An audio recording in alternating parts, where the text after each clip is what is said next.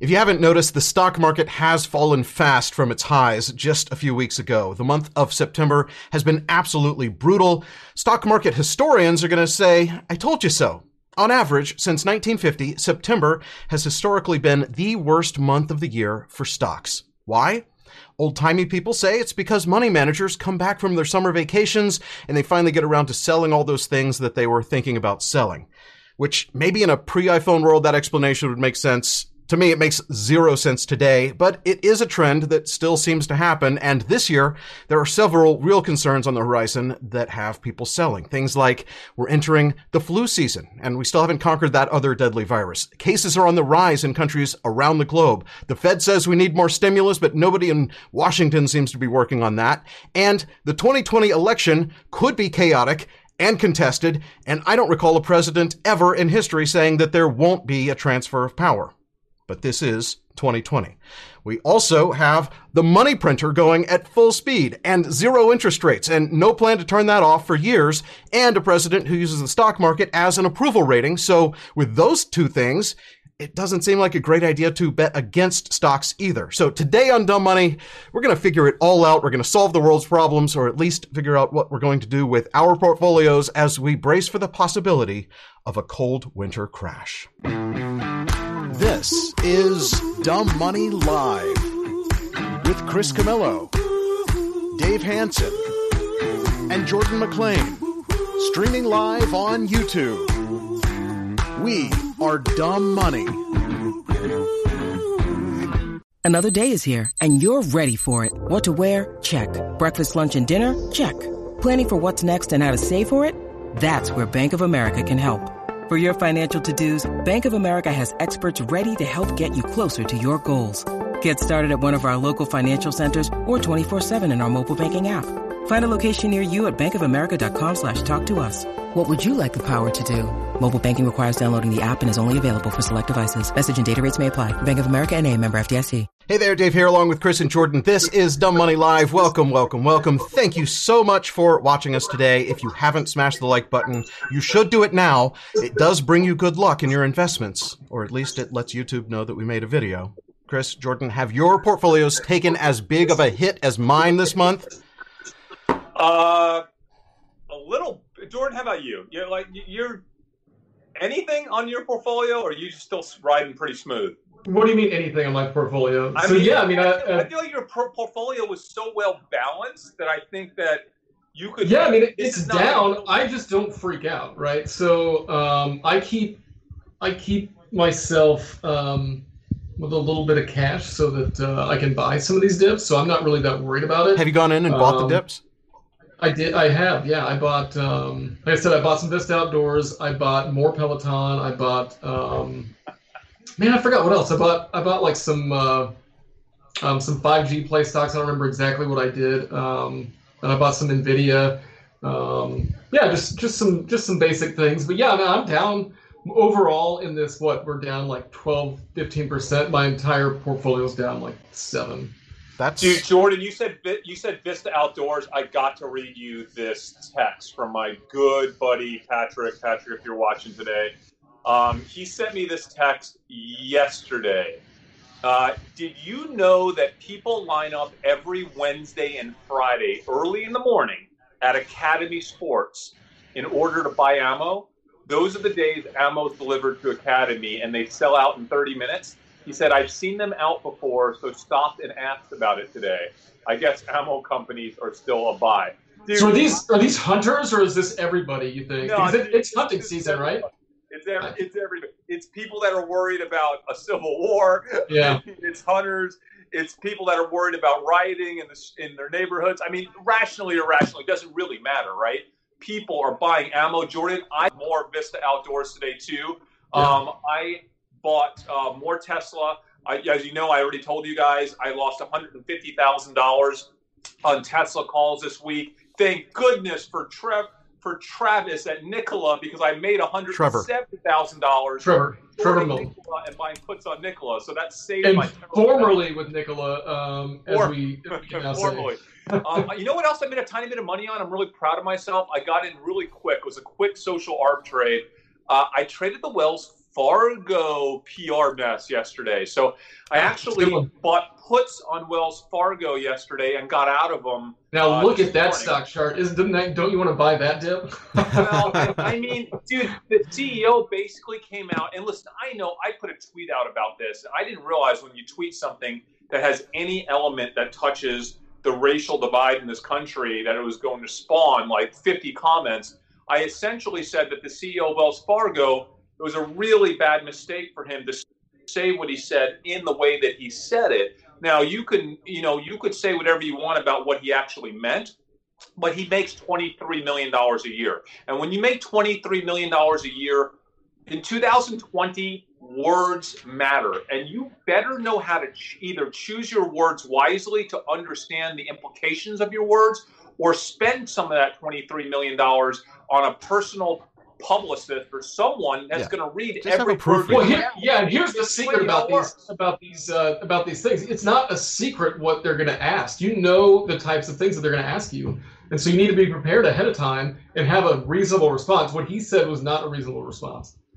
Have you ever made $23 million a year for being, having that expertise and having, being a CEO caliber person for a $100 billion company? I don't know if it's worth it or not, but if you're making $23 million, aren't you going to go the extra mile, especially when it comes to corporate communications in 2020, to make sure you don't mess up like that? I'm sorry. It's ridiculous. It's not just corporate communications. I mean, this is live broadcast to America. I mean, are you kidding me? Like, this is, you're right in front of our nation's leader. I mean, it seems like an easy enough problem to have solved. He just didn't, he just needed to have someone like proofreading his brain before he spoke. So I checked. There already was some kind of boycotting Wells Fargo buzz going around yesterday. Listen, I knew that it was going to be a down day for them. I got those puts. I'm out of the puts now. It was a short trade. I think I was up like 50%, 60% of the puts. Not crazy, but it was a really nice trade. And Jordan, I'm so glad you got more Vista, because I love VSTO, man. I think today's episode, when we get into this, it's not about market crash. Yeah. In terms of the whole market's going to crash. No, but I actually want to go through my portfolio kind of stock by stock and see what you guys think, because, unlike you, Chris, I'm concentrated in a dozen stocks. Amazon, Tesla, Apple being the majority, and then GAN and Restoration and Wayfair, DocuSign, Nvidia, those kind of stocks. I like my portfolio. What do I do to protect myself? And that's kind of what I want to get into. And the chat says you need to stop shaking your camera, Chris. You're giving everyone many seizures. Sorry, I'm not using my real camera today, guys, because I'm having issues. I agree, Dave. It's about winners and losers. I think there will be a crash in some stocks this fall and winter, and that's what we're going to talk about on this show today. Yes. And I think other stocks will benefit. But at first, remember when it crashed back in the spring? At first, everything just kind of comes down until we can kind of think more clearly, right? So I think today's episode is about doing what we always do as social arb investors. It's all about modeling, right? Looking at the scenario modeling and the implications of each scenario, and then preparing your portfolio. And by the way, when we talk about this, we're not financial advisors. We're going to go over strategies and techniques that we're using. Feel free to learn from them and apply them as you think you see fit for yourself with your own financial advisor, but do not do what we do. This is about educating yourself about our strategy of social arb. That's it. And if you take a step back, when the market did crash to those lows in March, it did this crazy kind of recovery. And even after we've pulled back as much as we have, this is the S&P 500, we're still up 45, 50% from those lows. So it's, this is healthy. This is the kind of thing we look for. And this is a time to go buying, I'm wanting, I wish I had saved a little bit more cash on the sideline like Jordan so that I could just go buy more Amazon. And maybe I should have sold some of the Tesla before Battery Day, but I still love Tesla as a long-term 10-year vision company, and Apple the same way. And all these stocks Dave, are on sale now. That's where I'm different from you. So I love Tesla the company. Love it, Dave. I love it. I just don't like Tesla the investment. I don't see the stock doubling over the next 2 or 3 years, so I don't have any business being in it. Jordan, I understand what you're saying, but honestly, you could have made that same exact argument for Amazon. You could have made the same argument for other companies like Lululemon.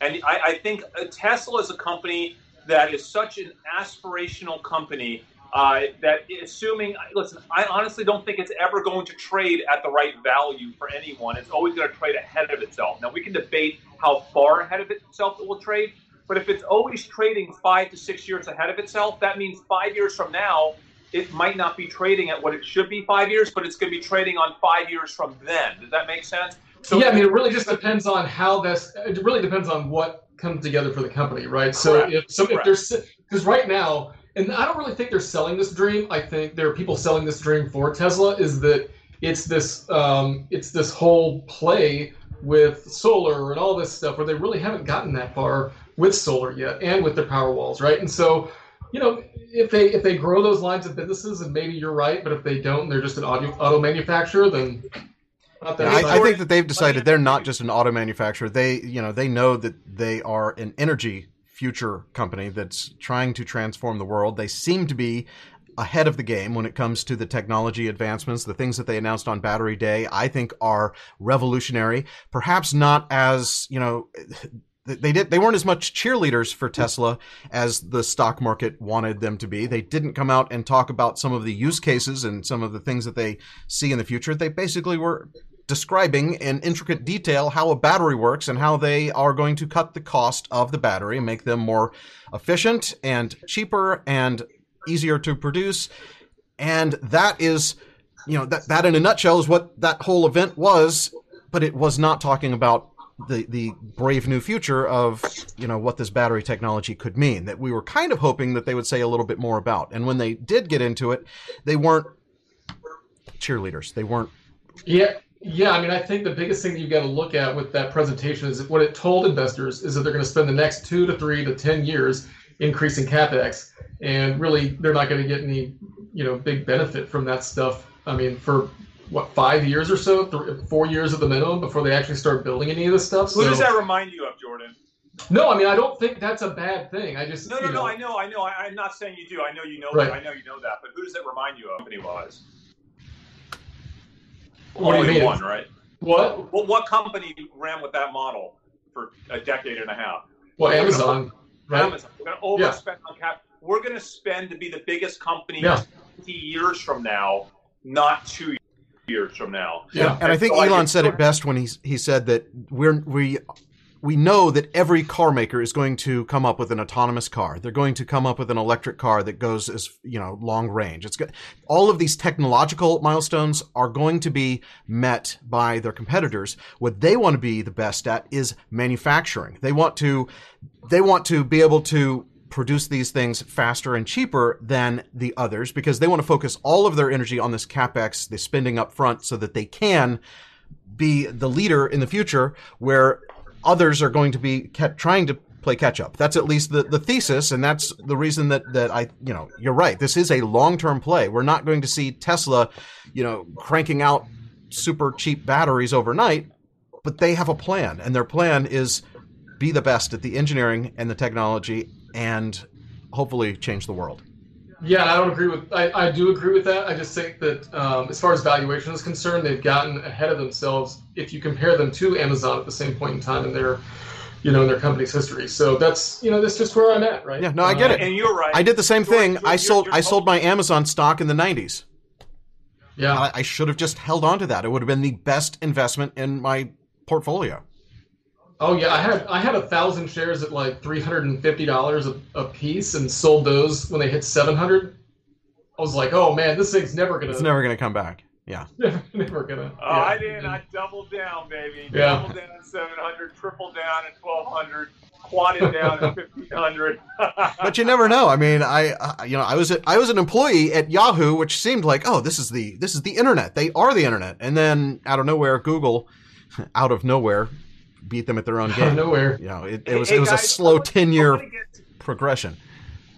Guys, I think we need to get to the main thesis, and I want to just, before we talk about any stocks, I think it's really important for us to talk about the scenario modeling that precedes our stock strategy, okay? So my thought is, and this is starting now, we've been talking about this all summer long, we think there will be a fall wave and a winter wave of the pandemic. Now, whether or not you believe that is going to happen is going to mark your strategy most likely for the fall and winter. So we come from a strong belief, I think all three of us, and let me know if I'm not speaking for you guys, that it is inevitable that we will get a spike of the virus at some point in the next 6 to 12 weeks. How big that spike is, how deadly it is, how long it lasts is debatable. But I think, in my opinion at least, it's inevitable that that spike comes. That's just the way viruses work.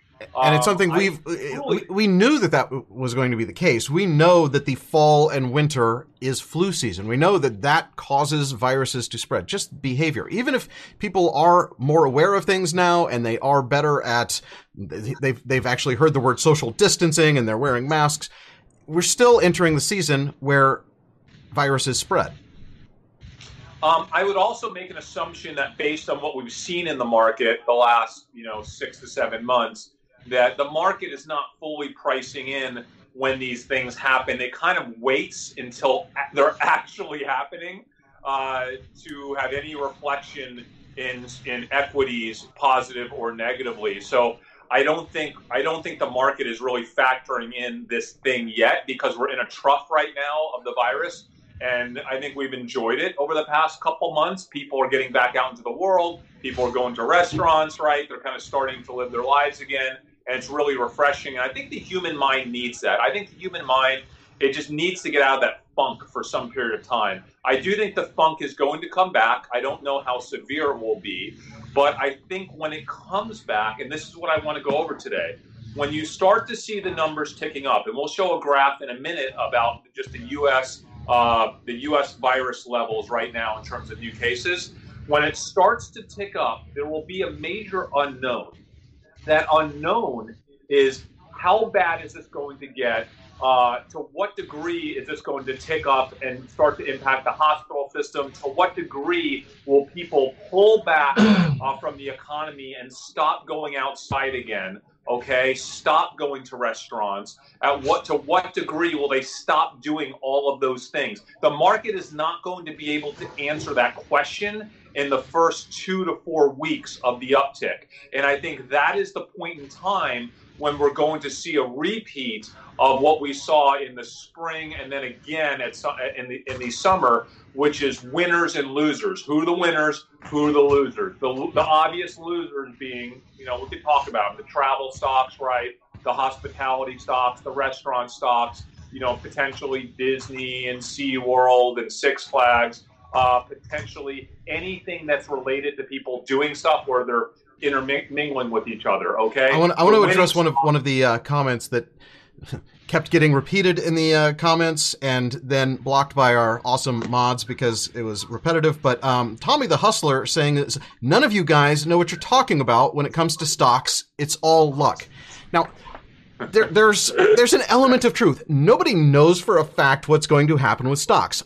We will all admit that. But our way of investing is taking the information we do have, trying to find an information edge of things that the market hasn't fully appreciated, things that hasn't fully been priced into the market, and trading on that information. It's a simple concept. And you're right. None of us know. But it is a formula that has had great success over a decade plus of us doing this. And it's enabled us this year alone to double our portfolios, which, the market's up 50%, but we're up 100%.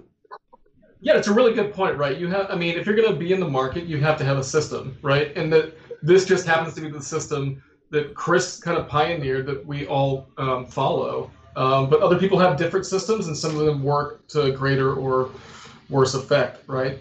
Yeah. There's lots of different systems. I don't want to tout our own horns. Listen, this is not about us, about social arb trading. This is what we are about. This is the concept of trading that we structured and came up with 15 years ago. I want to say something though, not to tout our own horns. My portfolio is one of the best performing portfolios of the past 15 years globally. Right, over the past 2 decades, there's probably, you could look on 2 hands how many people have audited track records. I've generated roughly 65% annualized returns over the past 15 years. That's 20,000 to 30 million over that time period in a portfolio. Now I've taken some of that money out for taxes and life, of course, but still sitting here today with over 20 in the portfolio that started with 20,000. So it's a methodology that does work for us. It's why we built this community. I want to read a quote. This is a quote. For those of you who don't know, I am featured. I'm one of 5 equity traders featured in Jack Schwager's new book, Unknown Market Wizards, coming out this November. He spent years looking for the top equity traders in the world that were off Wall Street. I'm one of the 5. A quote that he is tweeting. He's tweeting out a quote every day for the next 3 months from the book. This is my quote, and it's about social arb investing. I'm not trying to predict the future. I'm trying to accurately and quickly depict the present. I'm not trying to predict what people do, but rather identify what they are doing right now. And that really is the most misunderstood element of social arb investing. We're not futurists. We're not necessarily trying to predict the future. We're just trying to gauge what's happening right now. And if you have a better sense than others as to what's happening right this moment, then you'll have a better sense of being able to run the scenarios and associate likelihoods with each scenario and then trade based on those likelihoods. That's what we do. Okay, guys? So again, the scenario we're talking about today, and I'll throw it back to you guys, Jordan, Dave, it's all about, do you agree that we feel the most likely, if not definite scenario, but a highly likely scenario that we're putting our chips on for the next 90 days is that the virus is going to come back, and when it comes back and starts to accelerate, it will be so that the market doesn't know how big or how bad or how long it's going to last. That will create uncertainty, and that will create the market to pick winners and losers based on the knowns from earlier this year when we had the last outbreak. We had the initial outbreak, we had a second outbreak in the summer. And so what we need to think about is, what are those trades right now? Let's either put them on a little bit now or be prepared to put them on if we see certain things happening, and we'll talk about what those things are. So, yeah, and I don't think that it's quite as clear that things are going to get worse. I mean, I think personally that things are going to get worse before they get better, right? I think that the fall is going to be a time when we see an upswing. We've already started to see it. This was my tweet this morning. This is you can't look at that and say that the Dave, line isn't starting to go up. Shame on you. You know I have a website devoted to this. Oh, you do? I stole this picture from something that Chris texted to me, so yes, shame on Chris. Let's blame it all. Let's put the blame where it belongs. JordanMcClain.com and see, you could have broken it down by any state or county. With JordanMcClain.com, Jordan does have his own website built for tracking the virus. So you're right. We should have pulled it from that one. But I do know that the market doesn't like uncertainty. The market right? The market doesn't like the direction that that's going. That there's so many things. I mentioned them up at the top of the show. There's just too much going on that isn't good for the market. And much like when we were sitting around, I was on vacation in Mexico, wondering, do I need to get back, and ordering a bunch of toilet paper and paper towels to have shipped to my house for Chris to let in for me, because I saw it in advance that this is going to get bad, right? And those moves made sense, both on the toilet paper front and on the things that I did to my stock portfolio. But in the meantime, I lost $1 million, right? Just hesitating, I lost $1 million and caught it as it was falling and was able to reverse that trend. Here we are again. I'm down $1 million, right? And we've already started to see the market pull back. My biggest stocks, the tech stocks, the ones that have just been runaway successes, the ones that enabled me to have my portfolio do crazy multiples in the past 2 months, have in the past 15 days pulled back. But Dave, what happened the first time, right? Everything came down, remember? Everything came down. Yes. Yes. I was fortunate to be shorting the entire market back in March. And that was the easy way to do it then. But then, Dave, the market got smart and realized that, you know what, we shouldn't be. That was a gut reaction. And the reality is that Shopify is going to win here. Peloton's going to win. Amazon's going to win. Netflix is going to win. And so they figured out those stocks shouldn't be brought down. Now, I think the reason why tech stocks came down this time, it wasn't quite so much about fear of the pandemic getting worse come this fall and winter. I think that was just a total repricing They got ahead of themselves. There's a rebalancing, right, going on. I think that was healthy and natural. And Dave, we've done so well in those stocks this year. I mean, it just is what it is. It is what right? it is. You try to time them perfectly every day. Yeah. I think having a prepared mind right now is about the next move. And I truly think the next move that is big is likely to be related to the numbers getting worse with the virus and the pandemic, and then the fear associated with that. And people are going to have this instinctual reaction to be like, you know what? Let's not sell off Amazon this time. Let's not sell off Shopify. Let's not sell off Netflix. Let's not sell off Peloton. But let's sell off the airlines. Let's sell off the hotel companies, Booking.com, Expedia. Let's sell off the companies that we know this is not going to be good for. I mean, one of my big shorts right now, Ruth Chris and Dave & Buster's. Okay, those are two shorts of mine. Maybe some of the apparel retailers that aren't as savvy with their e-commerce stores, right? Some of them are going to do well. Some are not going to do well. We all know now that Target and Walmart, right? They are geared for this world, right? Because they have their e-commerce running like a well-oiled machine. Man, they responded really well. Not just their e-commerce, but then incorporating that with the in-store pickup. I mean, we using that once a week in the heat of this. It was awesome. But Jordan, also Staples. They do very well with Staples, and then they could sell you other stuff on top of the Staples. But you know who's not prepared for this mess?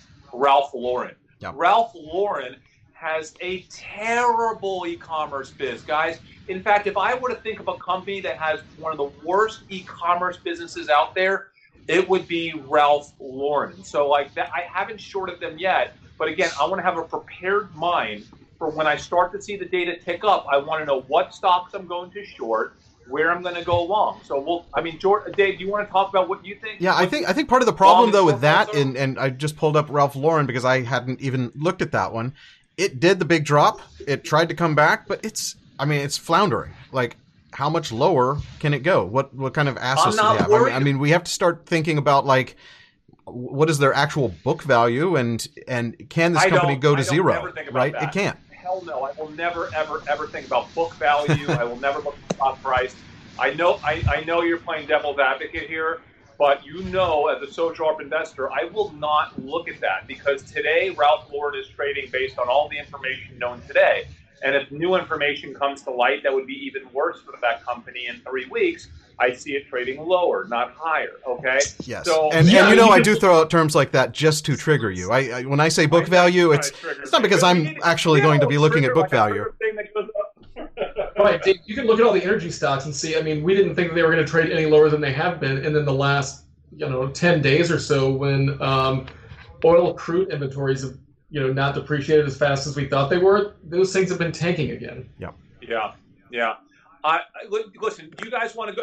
I'll start right here, guys. I'm telling you right now, I am shorting booking. I've already taken, just like last time, I'm putting toe in the water, right? So I'm just starting some short positions. I have been shorting Dave & Buster's and Ruth Chris. I'm still shorting those companies. I added Booking.com as a short.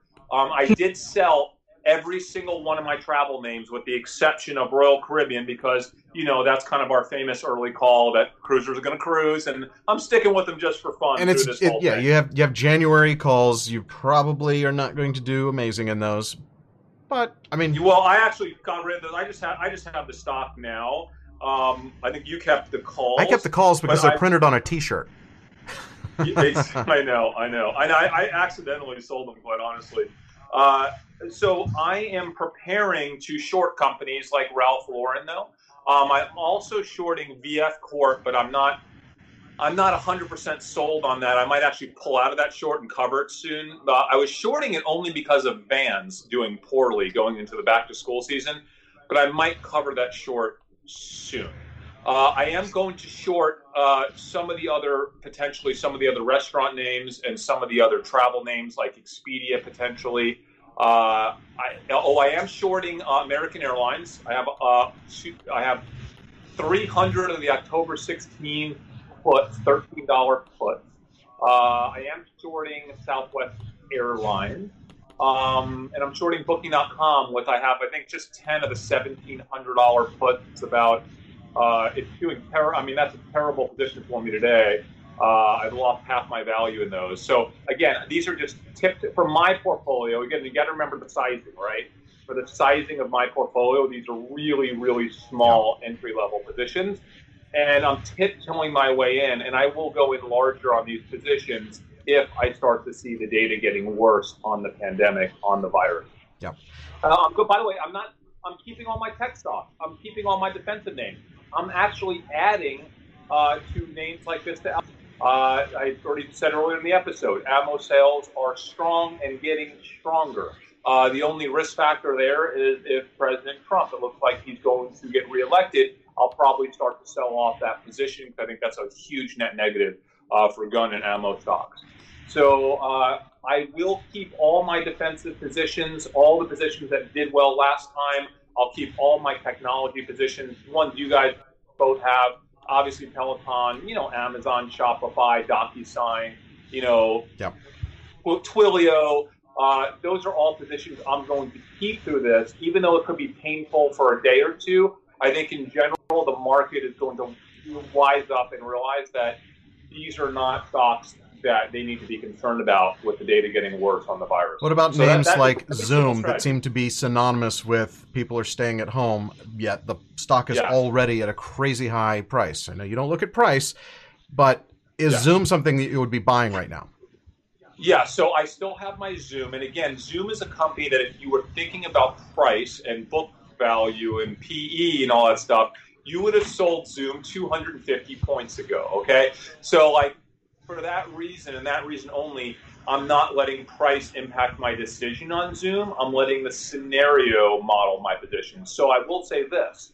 If it looks like we're not going to get an increased pandemic scenario this next quarter, and for some reason the numbers just pick up and then never go up, I don't know how that's possible. If that happens, I will be rushing out of companies like Zoom. I will be out of those companies so quickly. In fact, even Peloton, my favorite number one company, I will temporarily buy insurance like a 90-day period to protect because my Peloton position is $3.2 million.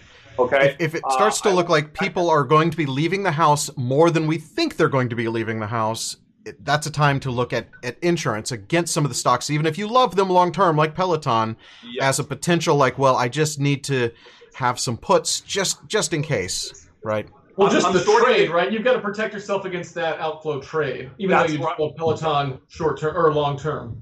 That's exactly right. By the way, I'm also shorting Planet Fitness. I've been shorting them all week, trying to find them. I don't know how that's doing today. But so it's just very obvious. These guys, you don't have to get fancy here with this trade. Normally our social arb trades are all about, finding a needle in the haystack, right? The off-radar data related to propane or related to the Netflix show Home Edit that is causing sales, we think, at to the Container Store to surge. This trade is not about that. This trade is just trying to stay a step ahead of the big, massive market move that would potentially come with the data starting to accelerate on the virus. That's it. We don't have to get fancy. Just stick with what worked last time is what I'm going to do, okay? And I'm going to do the same thing again. Yeah. That's it. Hopefully I can do it a day early. I can do it an hour early. Maybe I'll do it 2 or 3 days earlier than the market. But an hour to a day or two makes all the difference right here. Now, we won't know if we're right about this thesis for another couple months, right? 2.5 months. But this is our thesis. This is what this episode is about. Right or wrong, this is our strategy going into the fall as it relates to the overall market. And it's going to be a really tough one to trade, guys. I mean, we're not even talking about, we did a few election episodes. We're going to, this is independent of election stuff, right? Do you agree? We can't start intermingling this stuff. That's a different trade, a different set of elements. This is just based on, I think, am I crazy? Do you guys agree that the number one thing for the next 30 days or 25 to 30 days is whether the virus gets worse or it evens out or better? Is that? I think that that's number one. It does affect other things. It does affect, whether or not stimulus happens is an effect of the virus. I think stimulus is really number one right now, especially with the initial jobless claims climbing for the first time this morning. That was so. Jordan, what's the scenario on concern. stimulus though? I've been looking for it. Is there actually a scenario that could play out with stimulus? Because I haven't found it. Yeah, I mean, at any time, right? I mean, we know that the Fed is willing to print the money. Now, is the federal government willing to put that money to work, right? And so that's the question. So you're talking about Fed, not fiscal then. Not fiscal, but Fed stimulus. The Fed stimulus can't happen. I think it's the fiscal. Well, the Fed can only do so much, right? So the Fed can only, create money or buy assets. And so if they create the money, like I said, they could buy the assets, or they could end up sending it out to Americans. But they can't do that. The federal government has to do that fiscally, right? And they can borrow that money from the Fed, which right now doesn't seem like they're going to do. But that could change. But by the way, guys, there's still people in the comments that are asking us, would you buy or short the SPY? I don't think you're understanding what we're saying. We're not trading the broad market as one. We are trying to pick the winning and losing sector based on the scenario we think is most likely to play out or be prepared to play out, right? Which is a little bit different than the first time around. So the first time around, we actually were buying and selling, more shorting the SPY, because that was the quick and easy way to slam on the emergency brake from our portfolios falling out of the sky, right? That helped us, and yes. that's one of the things that was very useful. But now I think that what we've been saying is the market has gotten smarter. The market has realized that you're not just going to sell everything. There are ones that are going to do better and ones that are going to do worse, and it's our job to pick those. It's our job to say, yeah, I think that Amazon is a company that is going to continue to do well, even if they start spending more money and it costs them more money to do business in this time. It's something that it's long term. It's a company that you want to be in, but Booking.com is not. Booking.com is dependent on people actually making bookings, and if people need to start booking less, and if Thanksgiving becomes a Zoom holiday this year, it's not going to benefit Booking, but it might benefit Zoom, right? Yeah, and I think that's a good point, Dave. I think, we think about Thanksgiving. I think Thanksgiving and Christmas and all the holidays that we celebrate here in America, I think a lot of these will be close family and maybe close friends. Not a tremendous amount of travel. Potentially some driving travel, but not a lot of plane travel. Certainly, I know the reason why I'm shorting Ruth Chris is because I believe that a lot of the restaurant business. I own a restaurant, as you know, and a lot of our business come November and December is about events. It's about corporate events and holiday events. We are running events. People wouldn't believe this. We have an event every single day for a month straight. Some days we have 2 events. So we might run 40, 50, 60 events. And that's just us. There are steak restaurants. People love, a lot of corporates, they love having their stuff at big steak dinners. They could lose 80, 90% of that business this year. And I think that's just a net negative.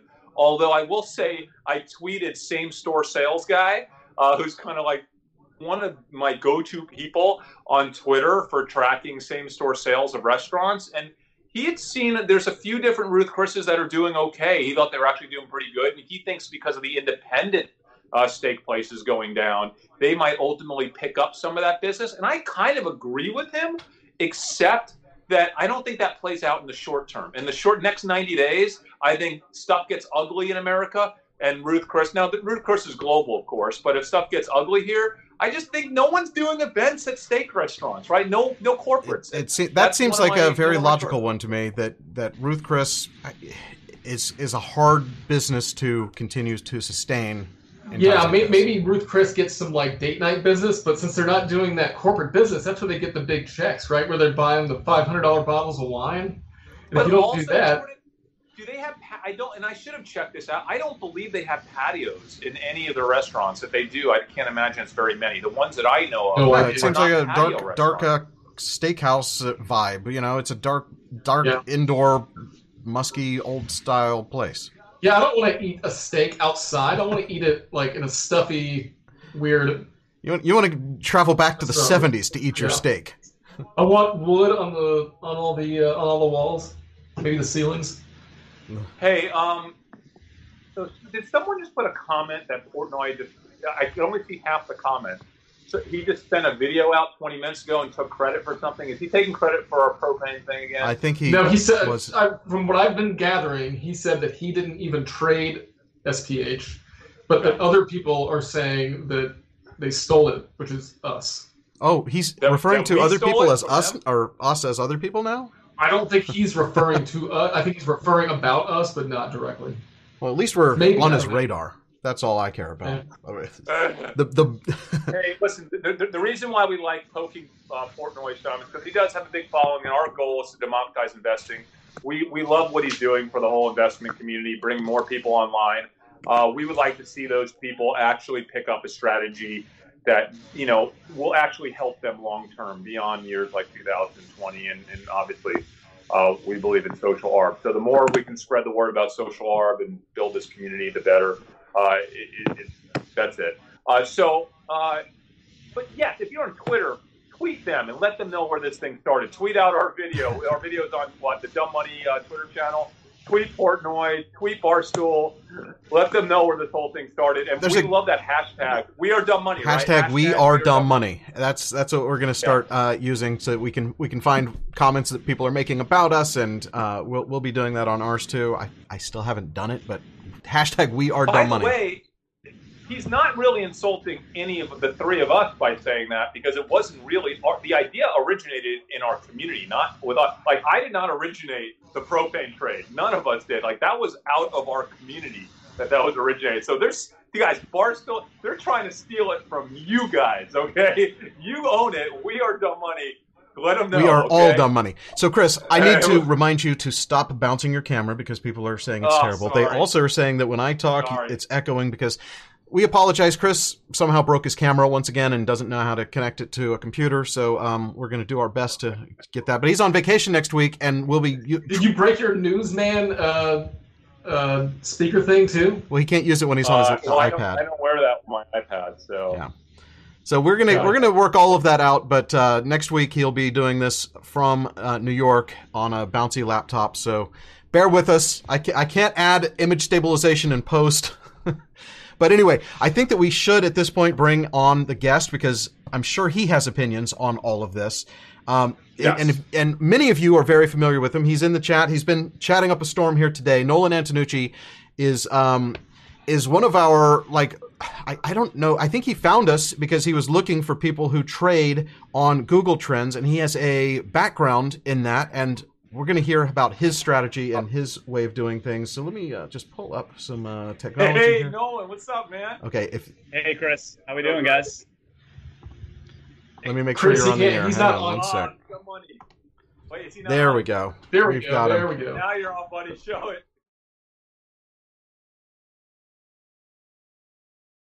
First of many, many, many, because dumb money is not about us. It's about all of us, dude. And Nolan, we're so proud of you. Thanks for everything you're doing in the Discord. And just tell us, man.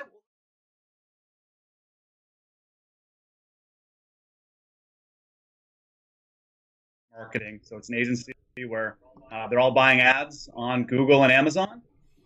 So I've been able to see kind of the impact on Google Trends data for our clients. And kind of working in reverse, I started to see some of the stock opportunities. So yeah, it was pretty clear that Shopify, a company that I could see my clients transitioning to Shopify back 3 or 4 years ago, that same adoption of leaving the old Yahoo stores, the old WooCommerce stores, going to Shopify at a greater rate than they were going to Magento. And sure enough, I found the Google Trends confirmation there, and then I kind of looked for a guru, and I came across your Bloomberg video there, where you talk about the Hunger Games, and I think that's when I got the book and things like that.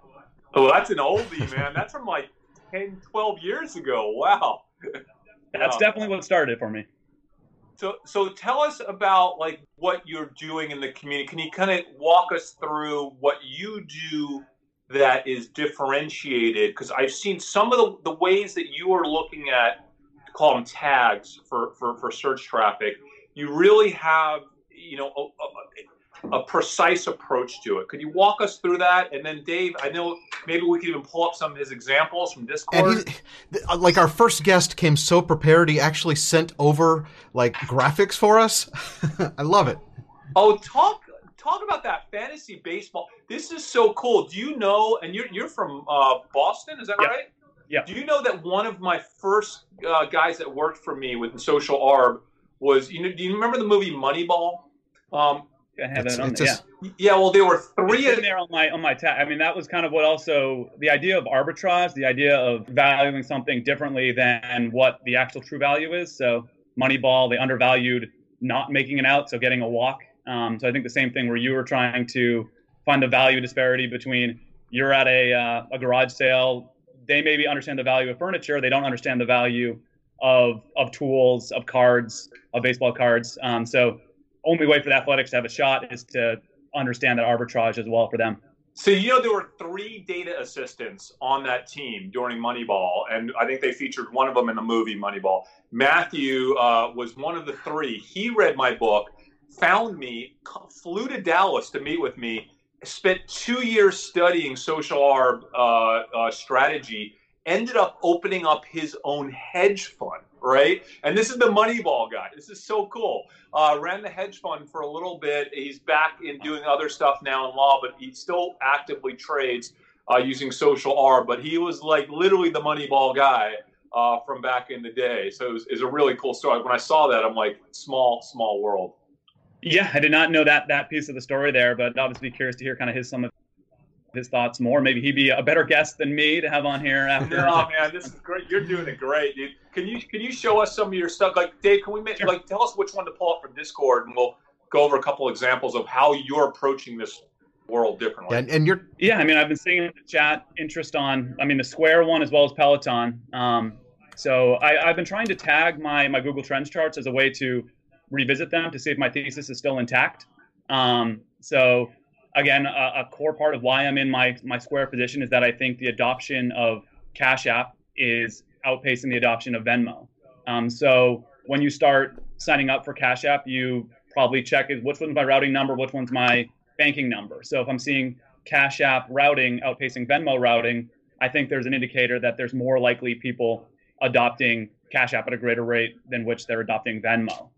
So again, trying to get through the clutter of just the individual term of Cash App and figure out, is there some sentiment? I know you talk about that with Google or on Twitter, actually checking the story behind the trend and trying to see, are there some there's enough volume to kind of show the actual trajectory of this there. So again, I GOTR, the ticker symbol, and then I've been trying to kind of log them as a way to revisit the positions that I have higher conviction in.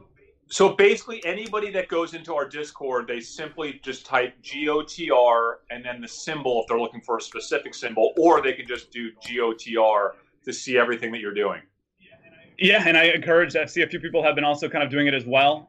So again, it takes a little extra time to copy paste the link. I've heard that on iPhone sometimes they pull out the space. Mind Like Water was kind of showing me that one as a Discord member who's been really helpful for the community there.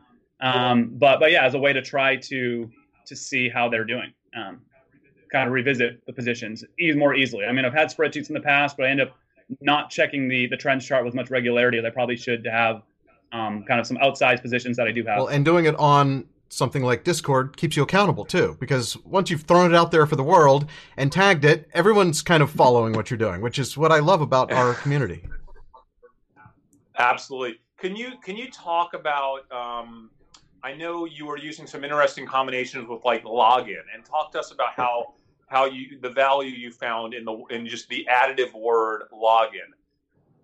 Yeah, so I mean, again, my background's e-commerce specifically, so but same thing for apps too. And a position I have is, I don't think it's as much for Tinder, but like Tinder login, I guess people do it on their phone. But for Amazon is the more pure one. People are actually searching Amazon login. They're probably looking to log into their own Amazon account.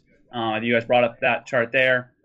So that's something I've been following. There's definitely a number of other instances. Again, Mind Like Water was seeing that for this.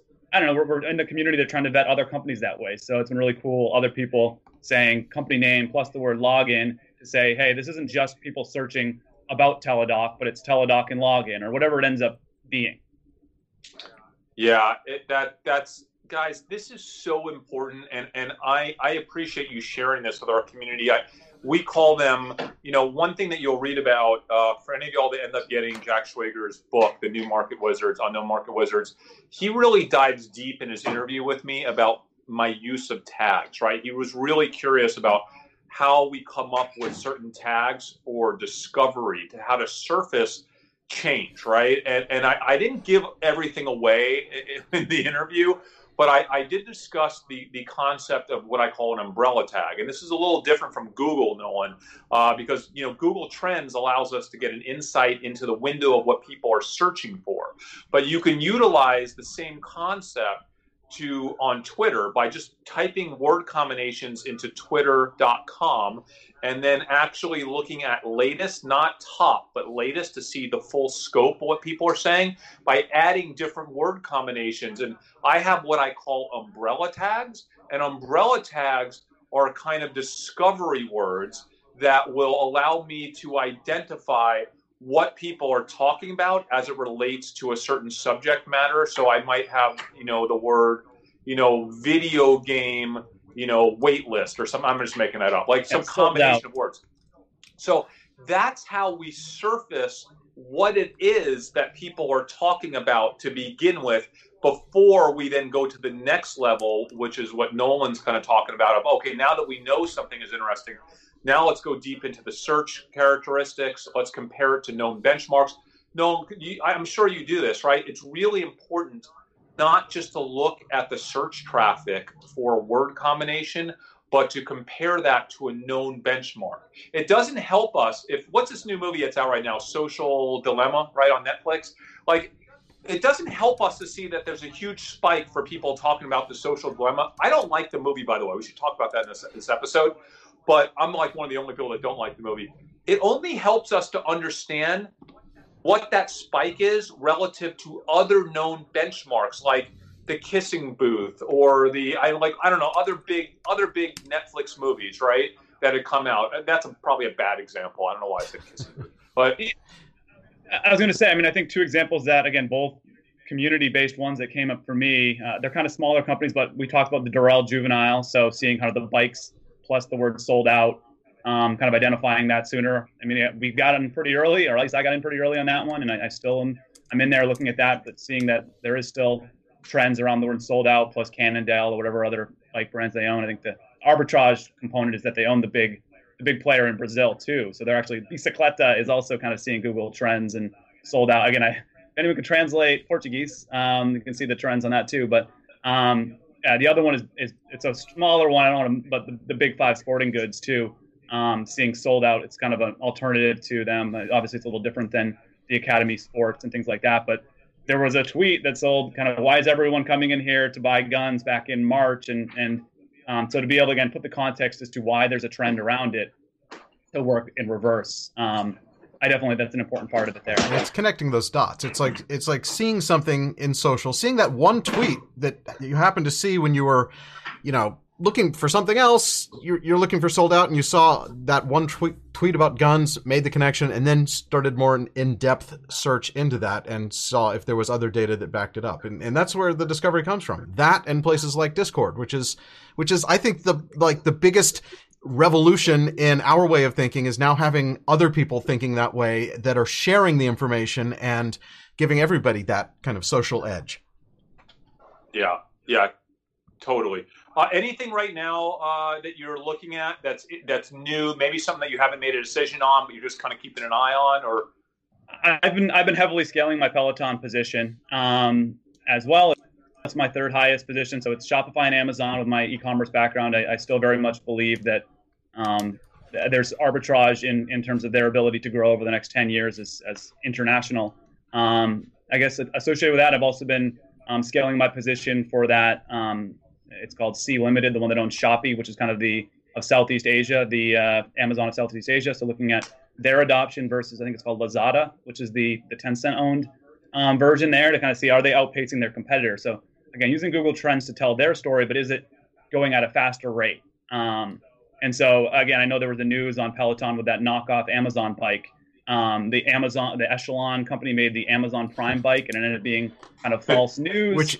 But I just still wanted to see, is the word Peloton instructors versus Echelon instructors, are these guys even on the radar? And Google Trends shows that the answer is no there. So again, using Google Trends as a way to gauge the relative volume versus the other one there. So it's been basically, I've just been kind of getting higher conviction in the positions I have. But I've also kind of dedicated probably about 25% of my portfolio for kind of shorter term positions. I'm not in the propane one yet, but everything seems to be pretty intact what I'm seeing. Dude, I'm so happy to have you as part of our community. I mean, Nolan's one of the guys that when I'm on Discord, I will look to see what he is saying, right? And now you guys know to look for him. And he's found a way to make it easier to find him with Google Trends, abbreviated as GOTR. I love that. I mean, and we also have all of the stocks in their own little rooms. The ones that we have a lot of people talking about, they get their own little room, and it's amazing when you're trying to validate your research or see something that somebody else is doing.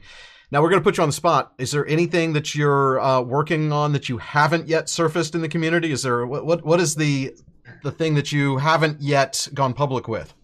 Yeah, I mean, I've been kind of in the back of my mind, been wanting to do videos, whether it's for my e-commerce, kind of what are the best practices of that versus what are the best practices of this. So this is kind of, I've already created one video for it. I created a GOTR investing YouTube channel. It's got one whole video on it. So, but I threw it together before this one to at least kind of hold myself accountable. But hopefully I'll make a video once a week, maybe more. I have a few coworkers too that are also doing kind of cool stuff. So again, we're all in the search marketing realm, so our brains are trained on Google Trends. So I've created a quick video. So a like, a subscribe, whatever you can do there. You've already doubled your subscriber count since this morning. I noticed when I looked at this morning, you had 1 sub, and now you have 2. So congrats on that. Let's get him some subs, man. You deserve it. And by the way, I invested in SE based on your research, and I do want everyone to know obviously your focus is a lot of G-Trend data. Me and Jordan, we spent 5 years meeting with the biggest funds in the world and helping them understand how to utilize Google Trend data as well as Twitter data and other conversational data sources. It would blow your mind that the biggest hedge funds in the world, some of the smartest people I've ever met, are clueless how to use Google Trends the right way. And on the sell side, I work with the largest sell side analyst on Wall Street, again, kind of educating them and consulting them of how to use it and not use G-Trend data. Guys, if you get even slightly good at these data sources, you will be better than anyone who works on Wall Street. So this is a huge opportunity to differentiate your research. And guess what? It's completely free. You don't have to pay a subscription fee for it. And it's one of the world's largest data sources. It might be the world's largest data source, right? Like it's 85 to 90% of the world's search traffic. It's incredible. Yeah. So thank you, Nolan, for coming on, man. Really cool. Appreciate it. Thanks, guys.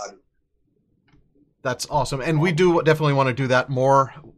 So if you are a part of our Discord community and you have people that you follow, people that you're always searching for, let us know. There's a room set up. I'm not sure exactly what it is, but I'm sure one of our mods will put it down in the screen about 10 seconds from now. Nominate someone. Who should we put on? And I'd like to circle back with Nolan and have him back on again. Absolutely. So thank you, Nolan. That was awesome. Thanks, buddy. We do have to still talk about the investment that you and I made. Chris and I invested in a startup. You know that our original channel, Dumb Money, is all about startup investing and looking for interesting investment opportunities, startups that we can get behind, that we can get to know the founders, help them grow their business. There's one that's a little further along than some of the early stage investments that we're involved in. It's a finance technology company. Do you want to talk a little about it, Chris? And oh, by the way, the reason I'm talking to Chris is because Jordan was presented this opportunity and passed. So that's kind of how we work, as we each vet these ideas and decide whether or not we want to be in them. And Chris and I were a go on this one, and Jordan was a no. And if you're interested, after he tells you about it, I can tell you why I didn't invest. Chris didn't seem to be interested yesterday. But I want to know why. I definitely want to know why. I am, guys, like as an investment, quite honestly, I didn't spend a tremendous amount of time, vetting this one because I'm so, and that's why we haven't made a lot of startup investments this year, because we're so involved with trading public markets. But this came to us through a friend in the kind of financial YouTuber community. I call them FinTubers. And, we've always wanted to work with this person. So he gave us an opportunity and we wanted to support him. And We put a little money behind it. It's a bank, right? So it's a bank. Yes. And the concept it's a different kind of bank. It's a non-bank. It's a non-bank. A non-bank. Okay, fine. It's a non-bank. Okay, so whatever. Okay, so sorry, not a non-bank. Now here's the thing. So people spend such an insane amount of money on the lottery, right? Insane amount of money. People are willing to gamble their money, but for some reason they're not willing to save their money. So they're really, and the people that play the lottery are the people that are saving the least, and probably the people that need to save the most. So they're trying to fix that problem in a really creative way. And part of the reason why I invest in this company has nothing to do with whether or not it's a good investment. But it's an app that encourages savings. It's an app that rewards good behavior. Yes. And I love that. I think that's a really cool thing. So, you know what? Like, I just wanted to support this company because I feel like people need to be doing this. And so they've developed a way that you can save money, right? And at the same time, part of that money goes into a lottery. So you get the same kind of psychological benefit of knowing that you could win big with this lottery system, the same way you would play in the regular lottery, except the majority of your money is being saved, right? So they give you the savings, plus they have a lottery component. And man, if everybody that played the lottery did this instead, we would have a lot of people that were a lot more financially secure. I just think it's really cool, but I didn't spend much more time than that. Yeah, and what I like about it, like you're saying, it incentivizes people to save money, which is good. It does put it into an FDIC insured account, just like a checking account, savings account kind of thing. But we all know that interest rates have gone to zero. The Fed has said we're going to raise interest rates for years. So that means your traditional bank's savings account, checking account, has almost zero incentive. Like 0.001% interest does not pay. But if you could take that little bit of interest and buy lottery tickets with it, is essentially what this is. Instead of giving you that interest rate, they're going to give you the ability to win $10 million, right? So if you haven't guessed by now, you may have heard other YouTubers talking about it already. The company is called Yotta Savings. If I can... Yeah, and here's the cool part. So as you guys know, if anyone that follows our channel, we don't make money off this channel, right? So we don't do paid sponsored stuff. That's just not part of who we are. We don't need to do that. And so we're not doing it. But this company offered us kind of a sponsorship to do something. We said, well, why don't, we think it's a good thing for people to potentially do and check out. Why don't we at least expose this to our community, and any money we end up making off this, and we can't go into how we make money. Basically, like any kind of program, there's an affiliate link kind of thing, a referral code that if you use Dumb Money as your referral code, they give us compensation, and we're not planning to keep that money. We're planning to give it back to the community, and we have some ideas about that already, but we're still kind of working through what we want to do. Yeah, I think my idea, because the way that this deal is structured, we won't get the money for a very, very long time, and it might not be much, but it could be a bunch. We want to start doing this occasionally and putting the money into like a Dumb Money community fund, or just earmark that for a Dumb Community Fund, and then use it for like an annual event, which would be really cool. People have said like, oh, what if we did an annual meetup in We've Vegas wanted to do that anyway, like that, right? and this might be the way to fund it, because this channel doesn't make money. We do this because we love it, and we don't plan to use this as a money. We want to make our money the old-fashioned way by investing, and we hopefully will make money by being investors in this company, this Yotta Savings startup. But if you use our code, if you sign up because you saw it here, just know that we're going to do our best to eventually take all of that money and do something cool that would be a free event. We're not going to ever have a seminar that you have to pay to go see, but some free way to do something out in the real world with real people. And if we're ever allowed to do that again, have a Dumb Money meetup of some sort. Yeah. So Dave, it's free to do this, right? It's free to sign up. And you basically get, entries into the lottery kind of system thing that they have going. They do these number drawings. I really don't even know enough about the mechanics, but if you use our code, I know that you get some free entries. And then if you I think you get an entry for every $25 you deposit into their account. I'm just going to pull it up and actually read it off the screen because I don't know all of the details. What is the code, Dave? What's our code? It's dumb money. One word, dumb money. So is that like a promo code that they put in? I went through yesterday and signed up myself. And as a part of the sign up on the app, you go to the App Store, just download the Yata app, and it asks for your email address, a password, and an optional referral code. And ours is one word, dumb money. Dumb money. So guys, I mean, yeah, like please use it, and it's going to be a while before we see anything from this with the way the deal's structured. But let us know in the comments if you do sign up, and if you actually have a chance to win real money. They apparently are doing drawings, and you get for every $25 you save, you get a reoccurring ticket. It's not just a one-time thing, but if you keep your money in the account like a savings account, incentivizing you to keep it in there, you get a ticket for the weekly drawing. If you deposit $50, you get 2 tickets every week without needing to make new deposits. You can withdraw your funds at any time, up to 6 times per month, because that's kind of how savings accounts are structured. They have a $10 million in weekly number draws. The more you match, the more you win. So basically, how you pick your numbers, and if they match, you win money. And I saw somewhere on here they had like a leaderboard. So they actually are giving a 0.2% interest rate as a savings bonus, and a prize value of up to $10 million. Cool. I mean, I think it's just such a cool thing. It's free, pay nothing, no minimums, no reason not to try it out. And if you do, promo code dumb money. Yeah, it was a small investment for us, but it's a fun one, and I think it's one. I like investing in things that. And this is another thing we talk about. Like, part of the reason why I love investing in Tesla is, honestly, I think I'm going to do well. I've done very well in Tesla, but I think I'll do better in Tesla over time as well.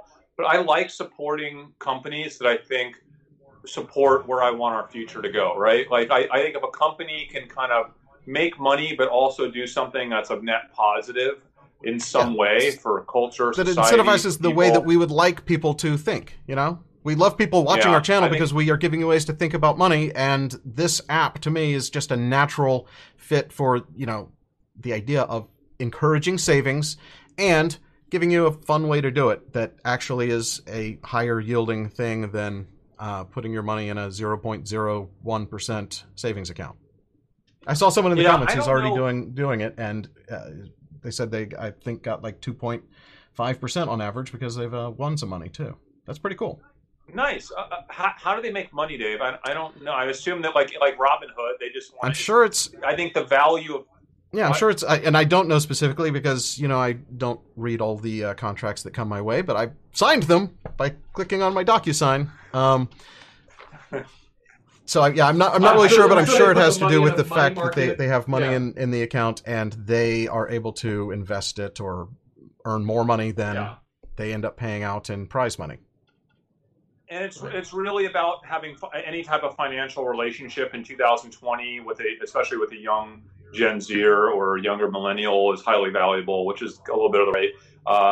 They like to make money, but ultimately having 4, 5, 10, 20 million accounts, 30 million accounts with people over a period of time becomes an asset that's valuable. And so I didn't get too into the business model, guys, because it just wasn't that big of an investment for me, quite honestly. And I was investing because I like what they're building and what they're doing for people. I didn't really analyze it for the investment piece itself. Once I actually analyze it, I do plan to make a video about it on the Hey There Dave Here channel. So I'll figure out exactly what I fully think about it, and subscribe over there if you haven't already. Awesome. What else we got going? Oh man, we've gone longer than part of the reason why I got to go is I told you I'm leaving to visit family, and I have someone staying at my house here to look after our cat. That's why it's such an expensive vacation, because I have to have a full-time person in my home looking after our kitties. Didn't we invest in a company that does cat sitting on the original channel? Yeah, but then I have someone random coming in and out all day. I'd rather just have someone I know staying here, which is just easier. But yeah, so there'll be. I'll have some interesting landscapes next week. We have a house in Montauk. It's kind of overlooking the ocean, so it should be pretty cool.